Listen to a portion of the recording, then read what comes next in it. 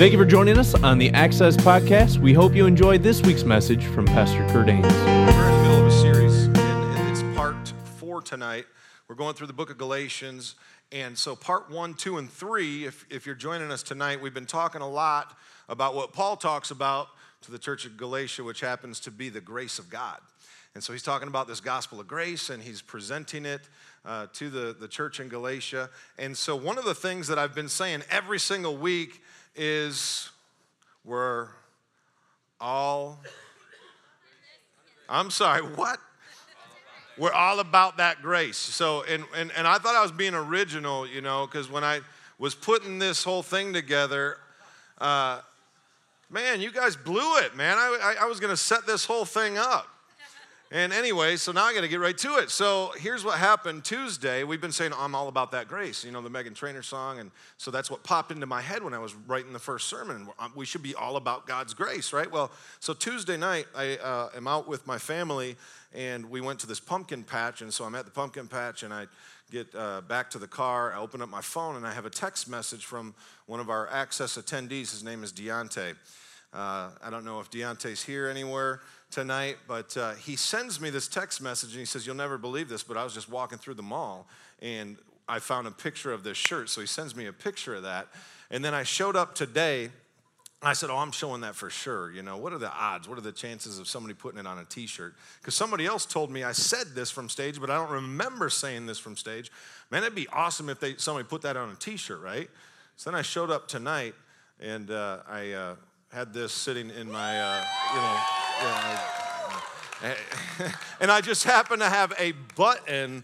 I was able to do that because I have a button-down shirt on. So they made me do it, I swear. I didn't want to do it. I hate it. And it's online now, too. Welcome, everybody who's watching online. Hope you guys are enjoying yourselves.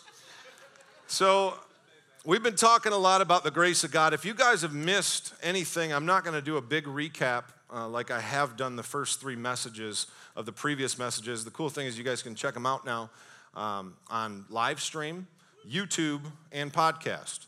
So go ahead and go do that. I'm not going to do a real full recap because something happened Tuesday, and I'm going to share something out of a book. It's Brian Houston's new book, and he's the founder and he's the global senior pastor of Hillsong Church.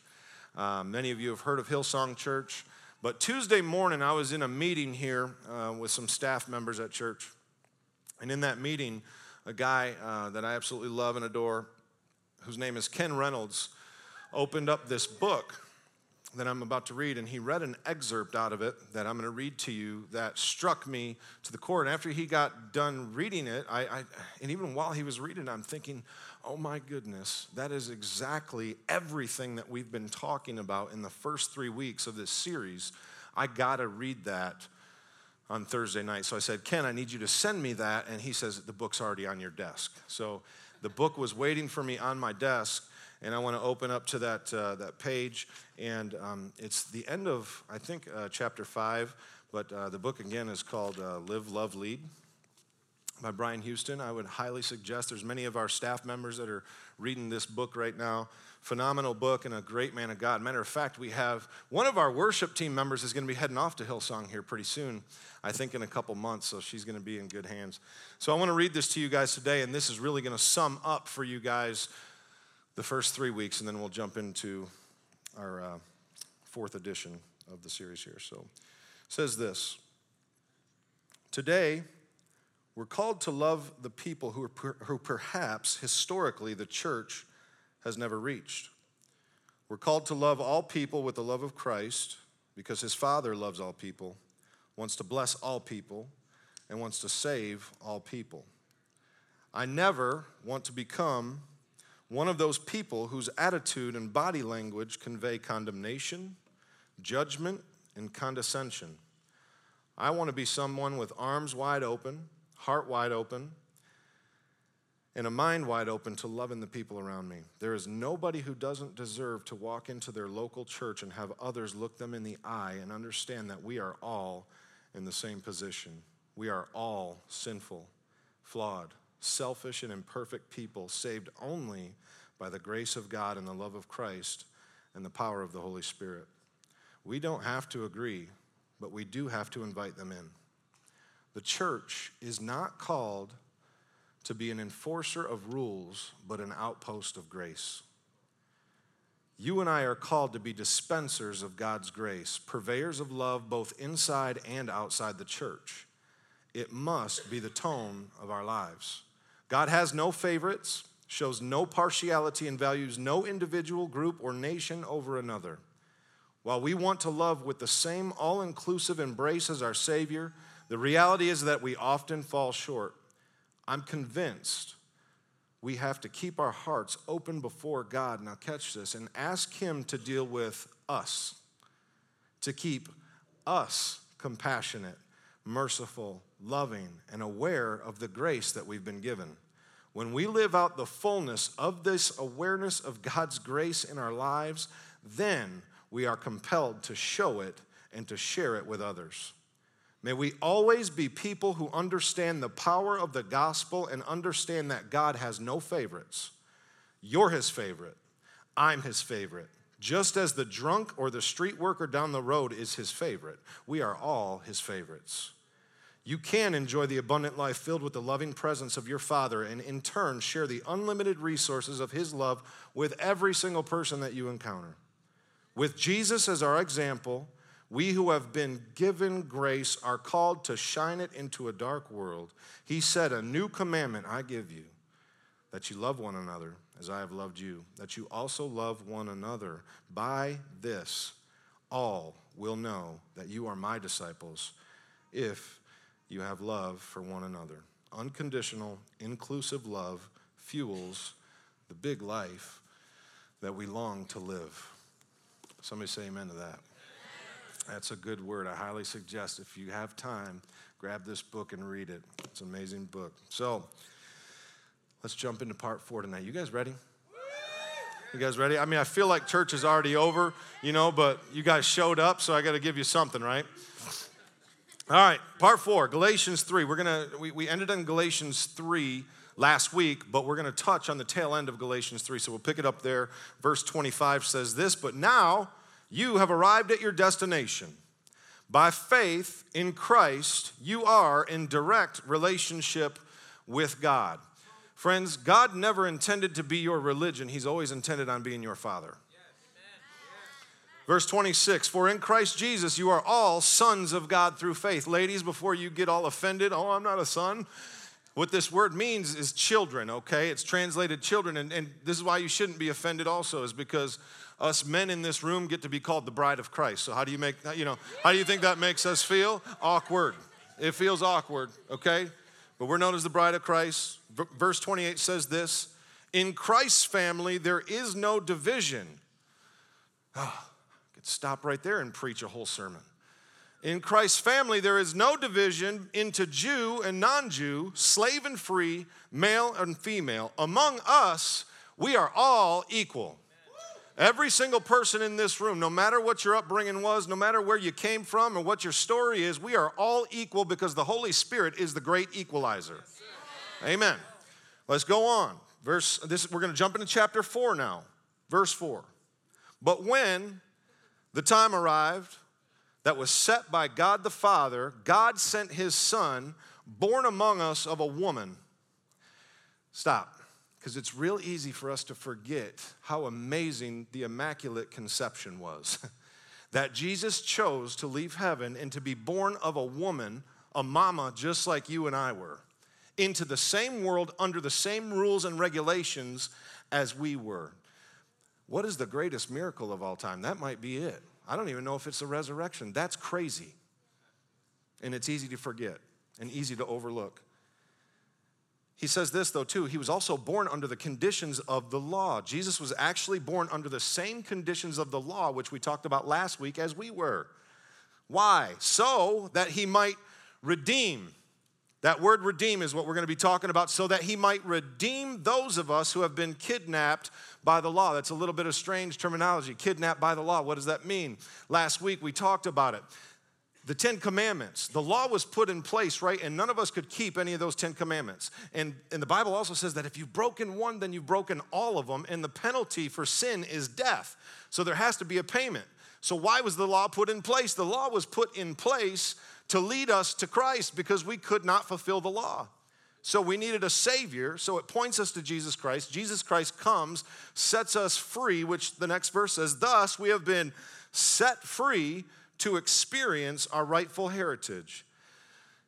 You can tell for sure. You ever wanted to know if you were really saved? No? Okay. Deer in headlights. I don't know if I'm supposed to answer that one. Do I got to raise my hand? No, you don't got to raise your hand. It's just a question. You can tell for sure, we're going to find out. You can tell for sure that you are now fully adopted as his own children because God sent the Spirit of his Son into our lives crying out, Papa, Father. Listen to me. You can tell that you belong to God because you want to talk to God. You want to meet with God and you want to hear from God. That's how you can tell that you are saved. The Spirit of God inside of you wants to conversate with your Heavenly Father. Before I got born again, before I surrendered my life and said, Jesus, I'm all in. Whatever you say goes. No more me, it's all you. When I made that decision, before I made that decision, I could care less to talk to God. Didn't even really know truly if God existed. I struggled. I didn't want anything to do with the church. And I'm a pastor now, people. I didn't want anything to do with people talking to me about religion. I didn't want anything to do with God at all. And then all of a sudden, I got born again. I got saved. And then what happened? All of a sudden, I wanted to know God. I wanted to talk with God. I wanted to be a better father. So I said, God, what do you say about that? Open up the Bible. Hey, I want to be a better husband. What do you say about it? God, open up the Bible, read the word. I all of a sudden wanted to go to church. I wanted to hang out with other Christians. I can still remember I didn't know any Christians. I knew one, and that dude gave his life to Jesus while we were in college, came to my mom's house in between our freshman and sophomore year and says, man, I'm leaving the football team. I'm giving my life to Jesus. I was like, good riddance. I don't even know what you're talking about, man. Dude, you're leaving this for, football for Jesus? Like, good luck. Gave my life to the Lord 8 years later, and guess who I remembered? My man that came to the house and said, I know Jesus Christ, and I know what his plans and purposes are for me. Hadn't seen him in 8 years. First time I showed up to this church, saw him. That's God. And all I remember thinking, July 4th weekend, I saw somebody else out at Green Lake. We were out at this family gathering. I saw one of my buddies that used to play at Grand Valley with me. I was like, hey, man, where's Greg? Where's Greg? I can't get it. I don't know his number. Where's he at? Where's he at? Where's he at?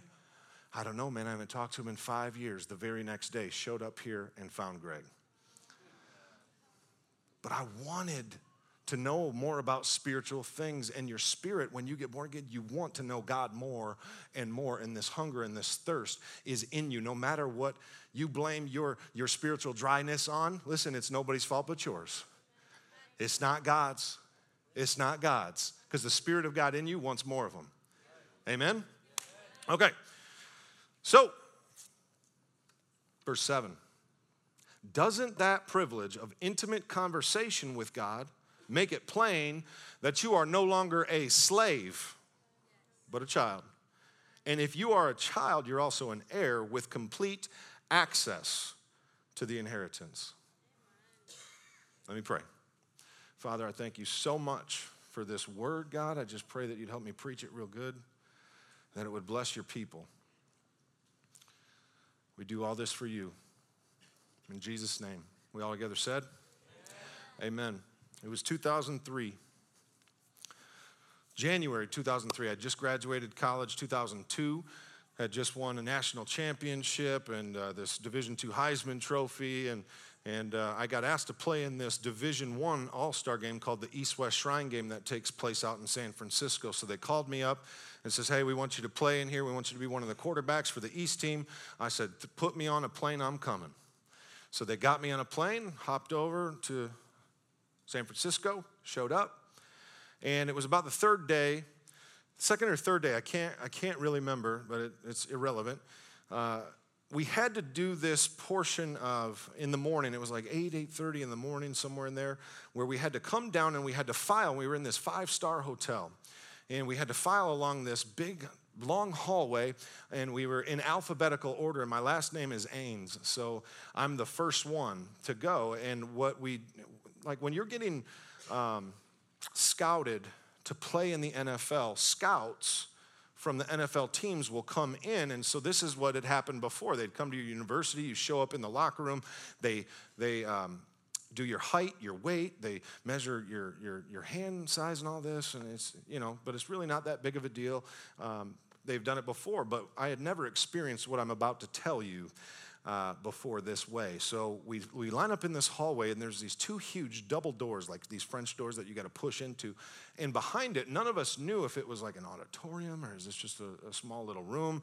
But the scouts were going to be in there, and they were going to be doing height, weight, measurements, looking at you. So I'm the first one to go through from both teams.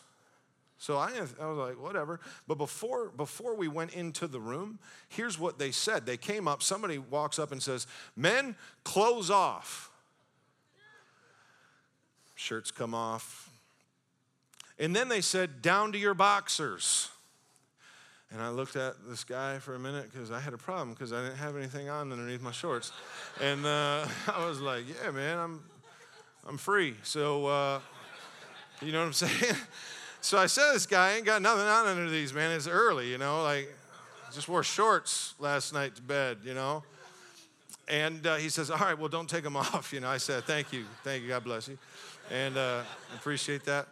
And so imagine now all these guys, these potential NFL football players are down in their boxers now. I'm in my shorts, half naked.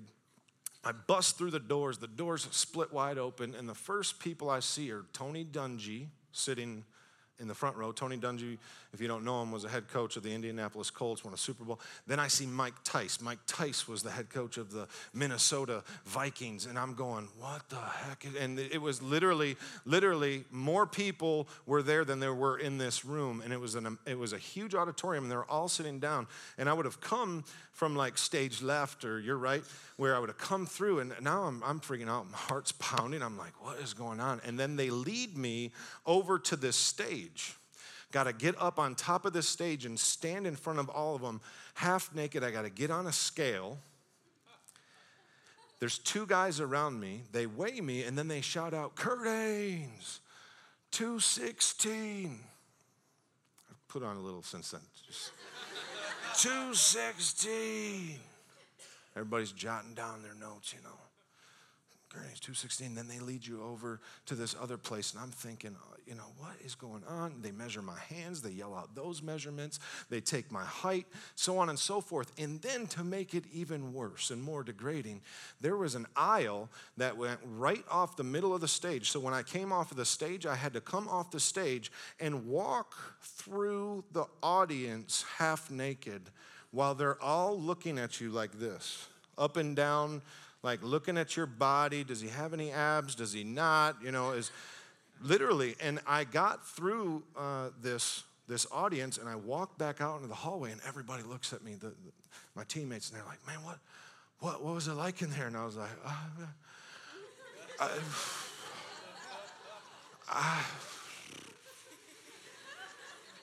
gonna go to my room now, I don't know what just happened. I mean, I remember feeling like, what the heck just happened in there?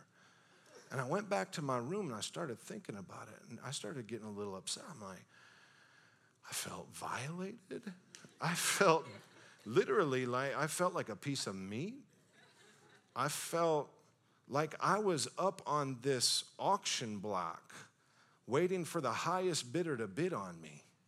It was the most bizarre experience I've ever had in my life.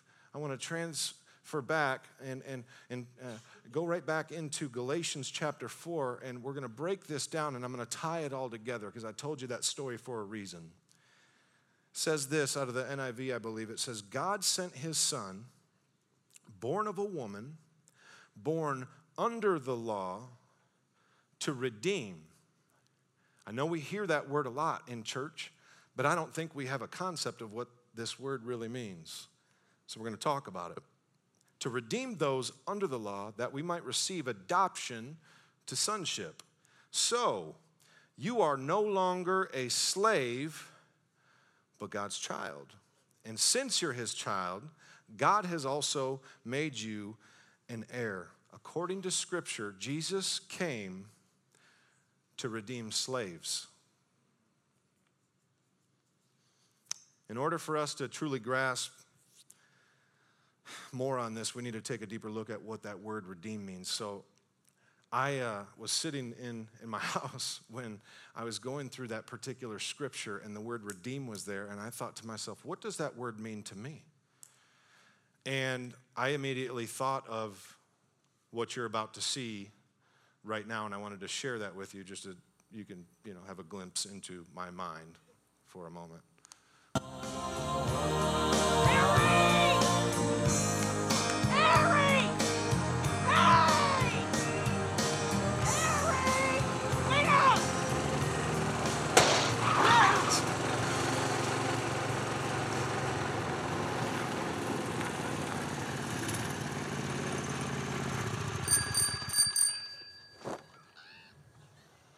Got room for one more if you still want to go to Aspen.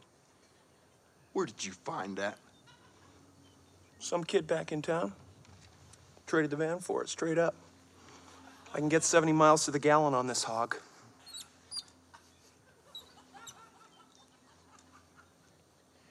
You know, Lloyd, just when I think you couldn't possibly be any dumber, you go and do something like this.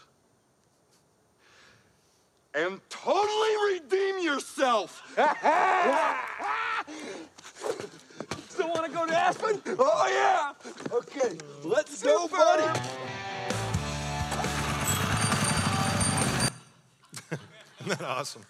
True story. When I was playing with the Lions one practice, I was on a knee behind the huddle, and some of us teammates were just sitting there talking, and I remember this guy, Oz Hakeem. I don't know if anybody of you remember that name. He was a receiver back in the day, and so I was next to Oz, and Oz ends up looking up behind us, and what would happen during practice is there was this big kind of platform inside of the training facility where they would put the cameras so that they could film practice so that we could break down the film later, watch it, learn, and all that. So up on this platform, Oz looks at us, and he goes, "Hey, man, ain't that the dude from Dumb and Dumber up there?" And we turned around and looked up, and Harry was standing up there. Jeff Daniels is from Michigan, so he's a huge Detroit Lions fan, so he's standing up there with the crazy hair and everything, Doesn't even know his real name. He just, "Hey, isn't that the dude from Dumb and Dumber up there?" Sure enough, it was Harry. But here's the thing with redeem, where he says, totally redeem yourself. Lloyd was able to totally redeem himself, right? So that's kind of what we think about, like when we redeem something, well, we can redeem ourselves. But the biblical definition of redeem has nothing to do with us. It has everything to do with what Jesus did. And so we need to take a little bit of a deeper look into it. So the New Testament was originally written in Greek, so we need to find out what that word redeem means in the Greek, okay? There's 4 words in the Greek, and listen to me. I've taught some Greek before, and usually what happens is people are like, Greek, Hebrew, what? Listen to me. I think that if you just lock in and pay attention to this, it's going to bless you in ways that you may have never been blessed before as it relates to this word redeem, okay? So stay locked in. And I want to let you know, I got a lot of this from a pastor named Robert Morris. I saw a message that he did on this that I absolutely loved, and I'm just so thankful for good Bible teachers, and I want to teach it to you now. Here it is. 4 Greek words for redeem. The first one is this: agorazo. Agorazo, and it means the marketplace for slaves. Revelation 5, verse 9 says this, and they sang a new song. Now they're singing to Jesus, and they say, "You are worthy to take the scroll and to open its seals, for you were slain and have redeemed us." That word right there is agorazo. You've redeemed us to God by your blood out of every tribe and tongue and people and nation. Now, it's extremely difficult. I understand this. It is extremely, extremely difficult for us to talk about slavery because it is such an abomination, and I actually believe it is the worst and greatest atrocity that our world has ever seen. Slavery took place in biblical times. Slavery took place in our country not so long ago. And currently, there's still slavery that takes place. It's called the sex trafficking business or the sex slave business. And it is the greatest human atrocity, in my opinion, that we've ever faced. So I understand that it's difficult to talk about it, but we're going to talk about it. Humans owning and selling other humans is absolutely despicable. We all know this. But in biblical times, it was a reality, and it's still a reality today. So in each instance where there was slavery, even in our own country, there was slave auctions that took place. It was absolutely dehumanizing to every single slave that was a part of this. And I actually read something this morning that I'm going to share with you guys about a slave auction that took place in Savannah, Georgia in 1859. It says this: in early March of 1859, an enormous slave auction took place at a race course. It's a horse race course, 3 miles outside of Savannah, Georgia. 436 slaves were to be put on the auction block. An auction block was literally a platform that they had to come and stand on in front of everybody. They had to be put on this auction block, including men, women, children, and infants. Word of the sale had spread through the South for weeks, drawing potential buyers from North and South Carolina, Virginia, Georgia, Alabama, and Louisiana. All of Savannah's available hotel rooms and any other lodging spaces were quickly filled by the influx of visitors. In the days running up to the auctions, daily excursions were made from the city to the race course to inspect, evaluate, and determine an appropriate bid for the human merchandise on display. Slaves remained at the race course, some of them for more than a week, and all of them for 4 days before the sale. They were brought in this early so that buyers who desired to inspect them might enjoy that privilege, although none of them were sold for private sale. These preliminary days, their shed, they stayed in sheds, was constantly visited by speculators. The slaves were examined with as little consideration as if they had been animals indeed. The buyers pulling their mouths open to inspect their teeth, pinching and hitting their limbs to find how muscular they were, sometimes whipped to test their strength. Buyers would walk them up and down to detect any signs of lameness, making them stoop and bend in different ways that they might be certain that there was no concealed ruptures or wounds on their body. In addition to all this treatment, mocking them and asking them scores of questions relative to their qualifications and accomplishments was common. In other accounts, it's actually said that women, and even young women, were forced to disrobe until they were naked before the auctioneers. That is what the marketplace for slaves looked like in our own country not too long ago, as well as in biblical times. So here's the question. Why in the world would God choose to use this word, agorazo, entering into the marketplace of slaves, to describe our redemption? It's a good question, right? Philippians 2:7 says this: instead, Jesus gave up his divine privileges and he took the humble position of a slave and was born as a human being. Jesus, God of the universe, became a slave, entered into the marketplace for slaves, and he was beaten, he was mocked, he was whipped, he was also forced to disrobe until he was naked, and then he was brutally murdered by death on a cross. And he endured all of that so that you and I could stand here and sit here completely redeemed. Oh yeah, you can clap for that. That's a good time. That's a real good time. Second Greek word for redeemed is this, agorazo, which means out of the marketplace for slaves. Out of. Ex means out of. Agarazo. Same word as number one with just the prefix ex, which means out of the marketplace. So Galatians 3:13. We covered this scripture last week. Christ redeemed. He exagaragoed us. He redeemed us from the curse of the law. Jesus became a slave and entered into the slave market to take us out of the slave market. Now, we must all understand something tonight, okay? We were all at once. At one time of our lives, we were all slaves to sin. It's talking about spiritual matters here, right? We were all slaves to sin. And if you're here and you'll say, I don't think I've ever actually been a slave to sin. I've been real good my whole life. Let me just tell you something. That's called pride, and that's a sin. And so you might be a slave to pride, okay? And so that means you might be a slave to sin tonight. So Tuesday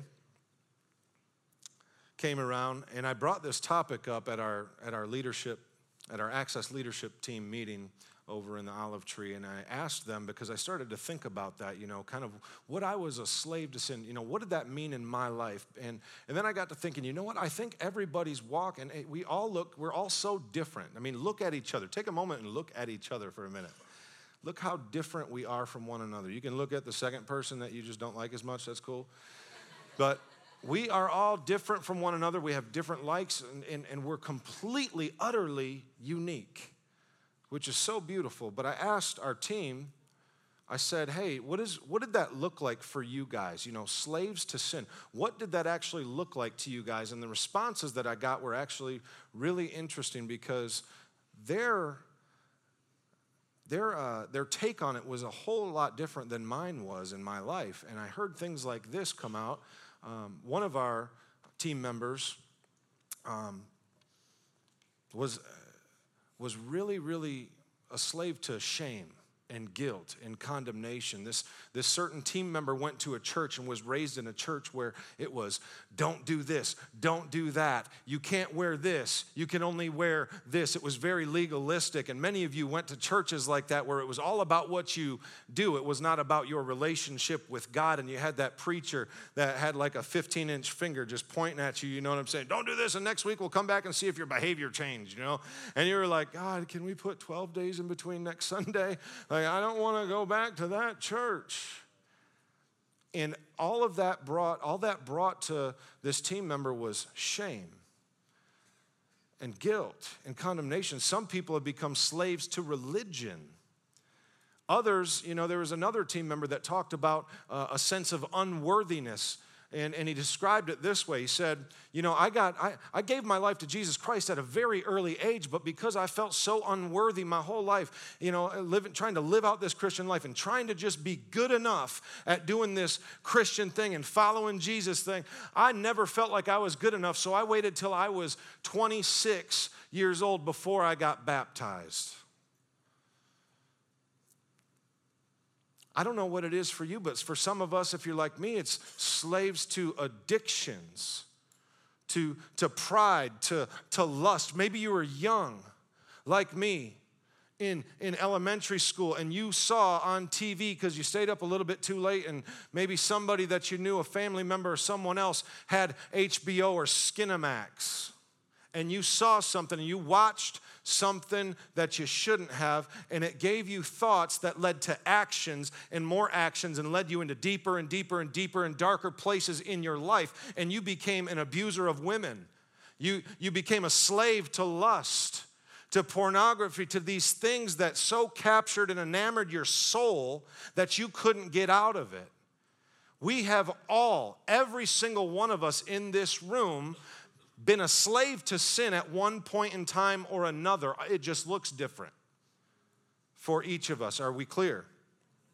Romans 6 says it this way. Some of us just don't realize it. And it says, don't you realize that you become the slave of whatever you choose to obey? So you can be a slave to sin, which leads to death, hence Adam and Eve.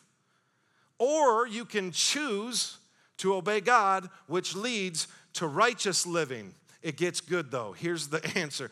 But thank God, Once you were slaves of sin, but now you wholeheartedly obey this teaching that we have given you, and you are now free from your slavery to sin, and you have become slaves to righteous living. Amen. Jesus redeemed, he ex-agorazoed us from slavery to sin, and now we get to choose to do things his way, righteously. Third thing is this, lutrosis. This is the third Greek word for redeem, lutrosis, and it means the full payment of a slave. Hebrews 9:12 says it this way, with his own blood, the blood of Jesus, not the blood of goats and calves, he entered the most holy place once for all time and secured our redemption, our lutrosis forever. Jesus once and for all time, say forever, forever secured your redemption by spilling his blood on the cross. He lutrosis us. He set us free, gave us the full payment of slavery. Number four is this, apolutrosis, the full payment of a slave's freedom. Now in the Greek, the prefix here, you see it, it's apo. Apo in the Greek actually means to return something to its original state. Jesus did not just buy us back so that we could be his slave. Jesus bought us back to return us to our original state. What is the original state that he's talking about? Galatians chapter 4, verse 7. You are no longer a slave, but God's child. What was God's original plan? For us to be sons and daughters of his. That is the original state. That you and I get to be sons and daughters of God the Most High. Jesus stepped in and paid a penalty, paid a bill, and paid something that we could not pay so that we could get into right standing and right relationship with God. Lutrosis. Just about a year ago, and don't mind the worship team, we're going to end by worshiping one more song. So they're just going to get prepped up, but I want you to hone into this story because I think it'll help us to see this in such a way that might help you to connect with what Jesus really did for us, okay? So about it was maybe a year and a half ago, I was at the house. My wife and I had put the kids down to sleep. We went to sleep, and it was about 12:30 at night. We're dead asleep. Well, we're alive asleep, okay? And all of a sudden we hear this crash down in the living room, and this huge noise, and it just went, and it sounded like somebody was downstairs in our living room. So I grabbed my shotgun and I told my wife, I said, and am I a pastor with a shotgun? Yes. Deal with it. So I grabbed my shotgun, right? I looked at my wife and I said, honey, stay right here. Don't you move. Make sure the kids are safe, So, I whispered it though. Baby, stay here. I'm going to go deal with this. You would have done it too. That's right. My heart was pounding though. Stay here. I'm going to take care of this. You're going to be okay. So I take the shotgun downstairs because any husband that truly loves his wife, that loves his bride, will die for her if necessary. So I was willing to put myself in harm's way. So I come down the steps, I turn the corner, and I did one of these for a minute, like, oh God, please let there be nobody here. And if there is, just evaporate them before I turn this corner. So I got my gun, and I come around and I turn, and there was nobody there. A painting had fallen off, So, yeah, you thought it was going to get better. It didn't. That was it. But here's the deal. I was willing to put my life on the line for my wife and my children. What's the point? The point is this, is that someone did come into Adam and Eve's house and stole something. What do they steal? Stole something, stole the inheritance that they were supposed to receive, which is just simply being God's son and daughter. And let me remind you that Adam and Eve were the bride of Christ. Let me remind you that we are the bride of Christ. So what if a conversation like this took place in heaven after the fall of Adam and Eve? Let's say God came to Jesus and said this, "Son, I am so sorry to tell you what has happened, but your bride has sinned and has to die. It's a spiritual death." Jesus, like any good husband, probably would have said something like this to God. God, Dad, I don't want that to happen. I don't want that to happen. I don't want her to die. And then maybe God responded and says, well, son, there's nothing I can do about it. The wage of sin, as you know, is death. There's nothing that I can do about it. To which Jesus may have responded, okay, I think there's something that I can do about it. I will go die for my bride. I'll go. Dad, I'll die for her so that they can live. My bride can live. And he came, and this is exactly what Jesus did. If you're not getting it, I hope you get it right now. Jesus entered into the marketplace for slaves. He ransomed us out of the slave market. And then he paid the full price for each of us, lutrosis us, and not just so that we could be his slave, but that he wanted to return us to our original state. And what is our original state? We get to be sons and daughters of God. Amen? That's what Jesus did. It doesn't get much better than that, friends. But it might for you. Because redemption is always meant to be experienced, not just talked about. That is the grace of God put on display by our Savior, Jesus Christ. Says this now, Romans 6:6-11. Could it be any clearer? Our old way of life was nailed to the cross with Christ. Give me some keys. Whoo! Come on, Jasmine. Our old way of life was nailed to the cross with Christ, which was a decisive end to that sin, miserable life, no longer at sin's every beck and call. And what we believe is this, is that if we get included in Christ's sin-conquering death, we also get included in his life-saving resurrection. We know that when Jesus was raised from the dead, it was a signal of the end of death as the end. Never again will death have the last word. When Jesus died, he took sin down with him, but alive, he brought God down to us. From now on, think of it this way. Sin speaks a dead language to you, and it means nothing to you. God speaks your mother tongue, and you hang on every word. You are dead to sin and alive to God because of what Jesus did. That is what Jesus did.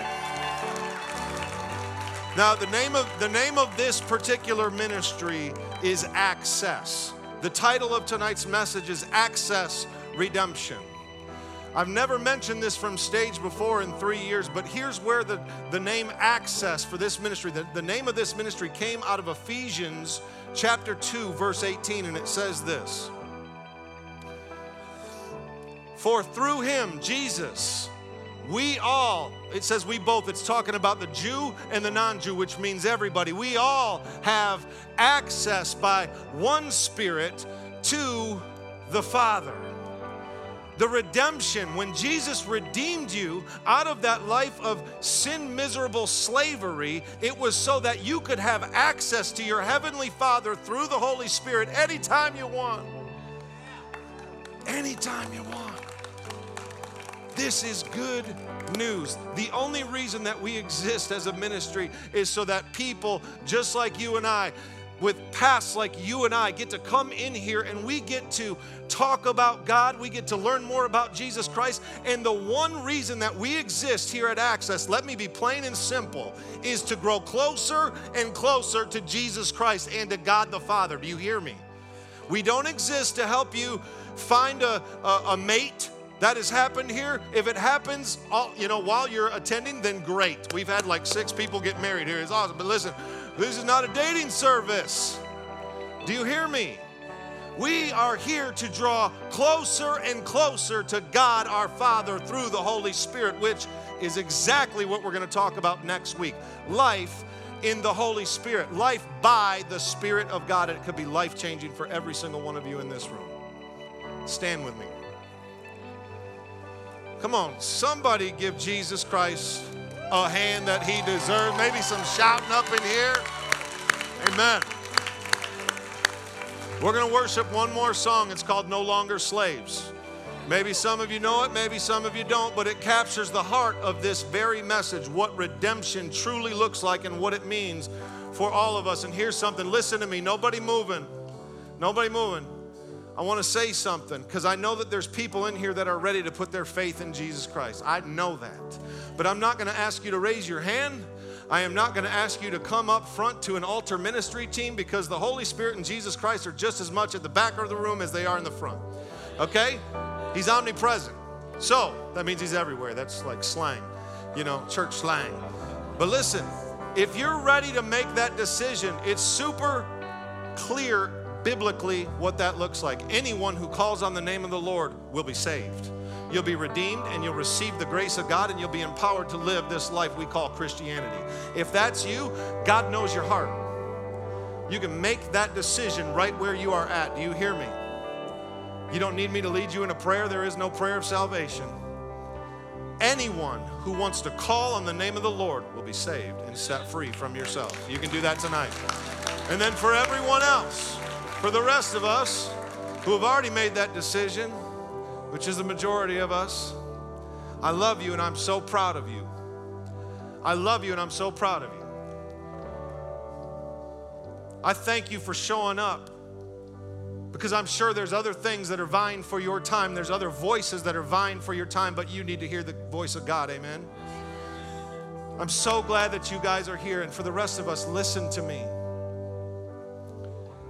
We don't come to church to be entertained.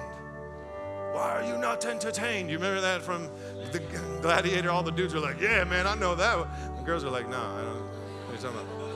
Listen, you don't come here to be entertained. We come here to get closer to God. And by the way, when we come to the sanctuary, we get to meet with and to speak with God. It's a conversation that we get to have. So when we worship now, let's not just make this some ritual.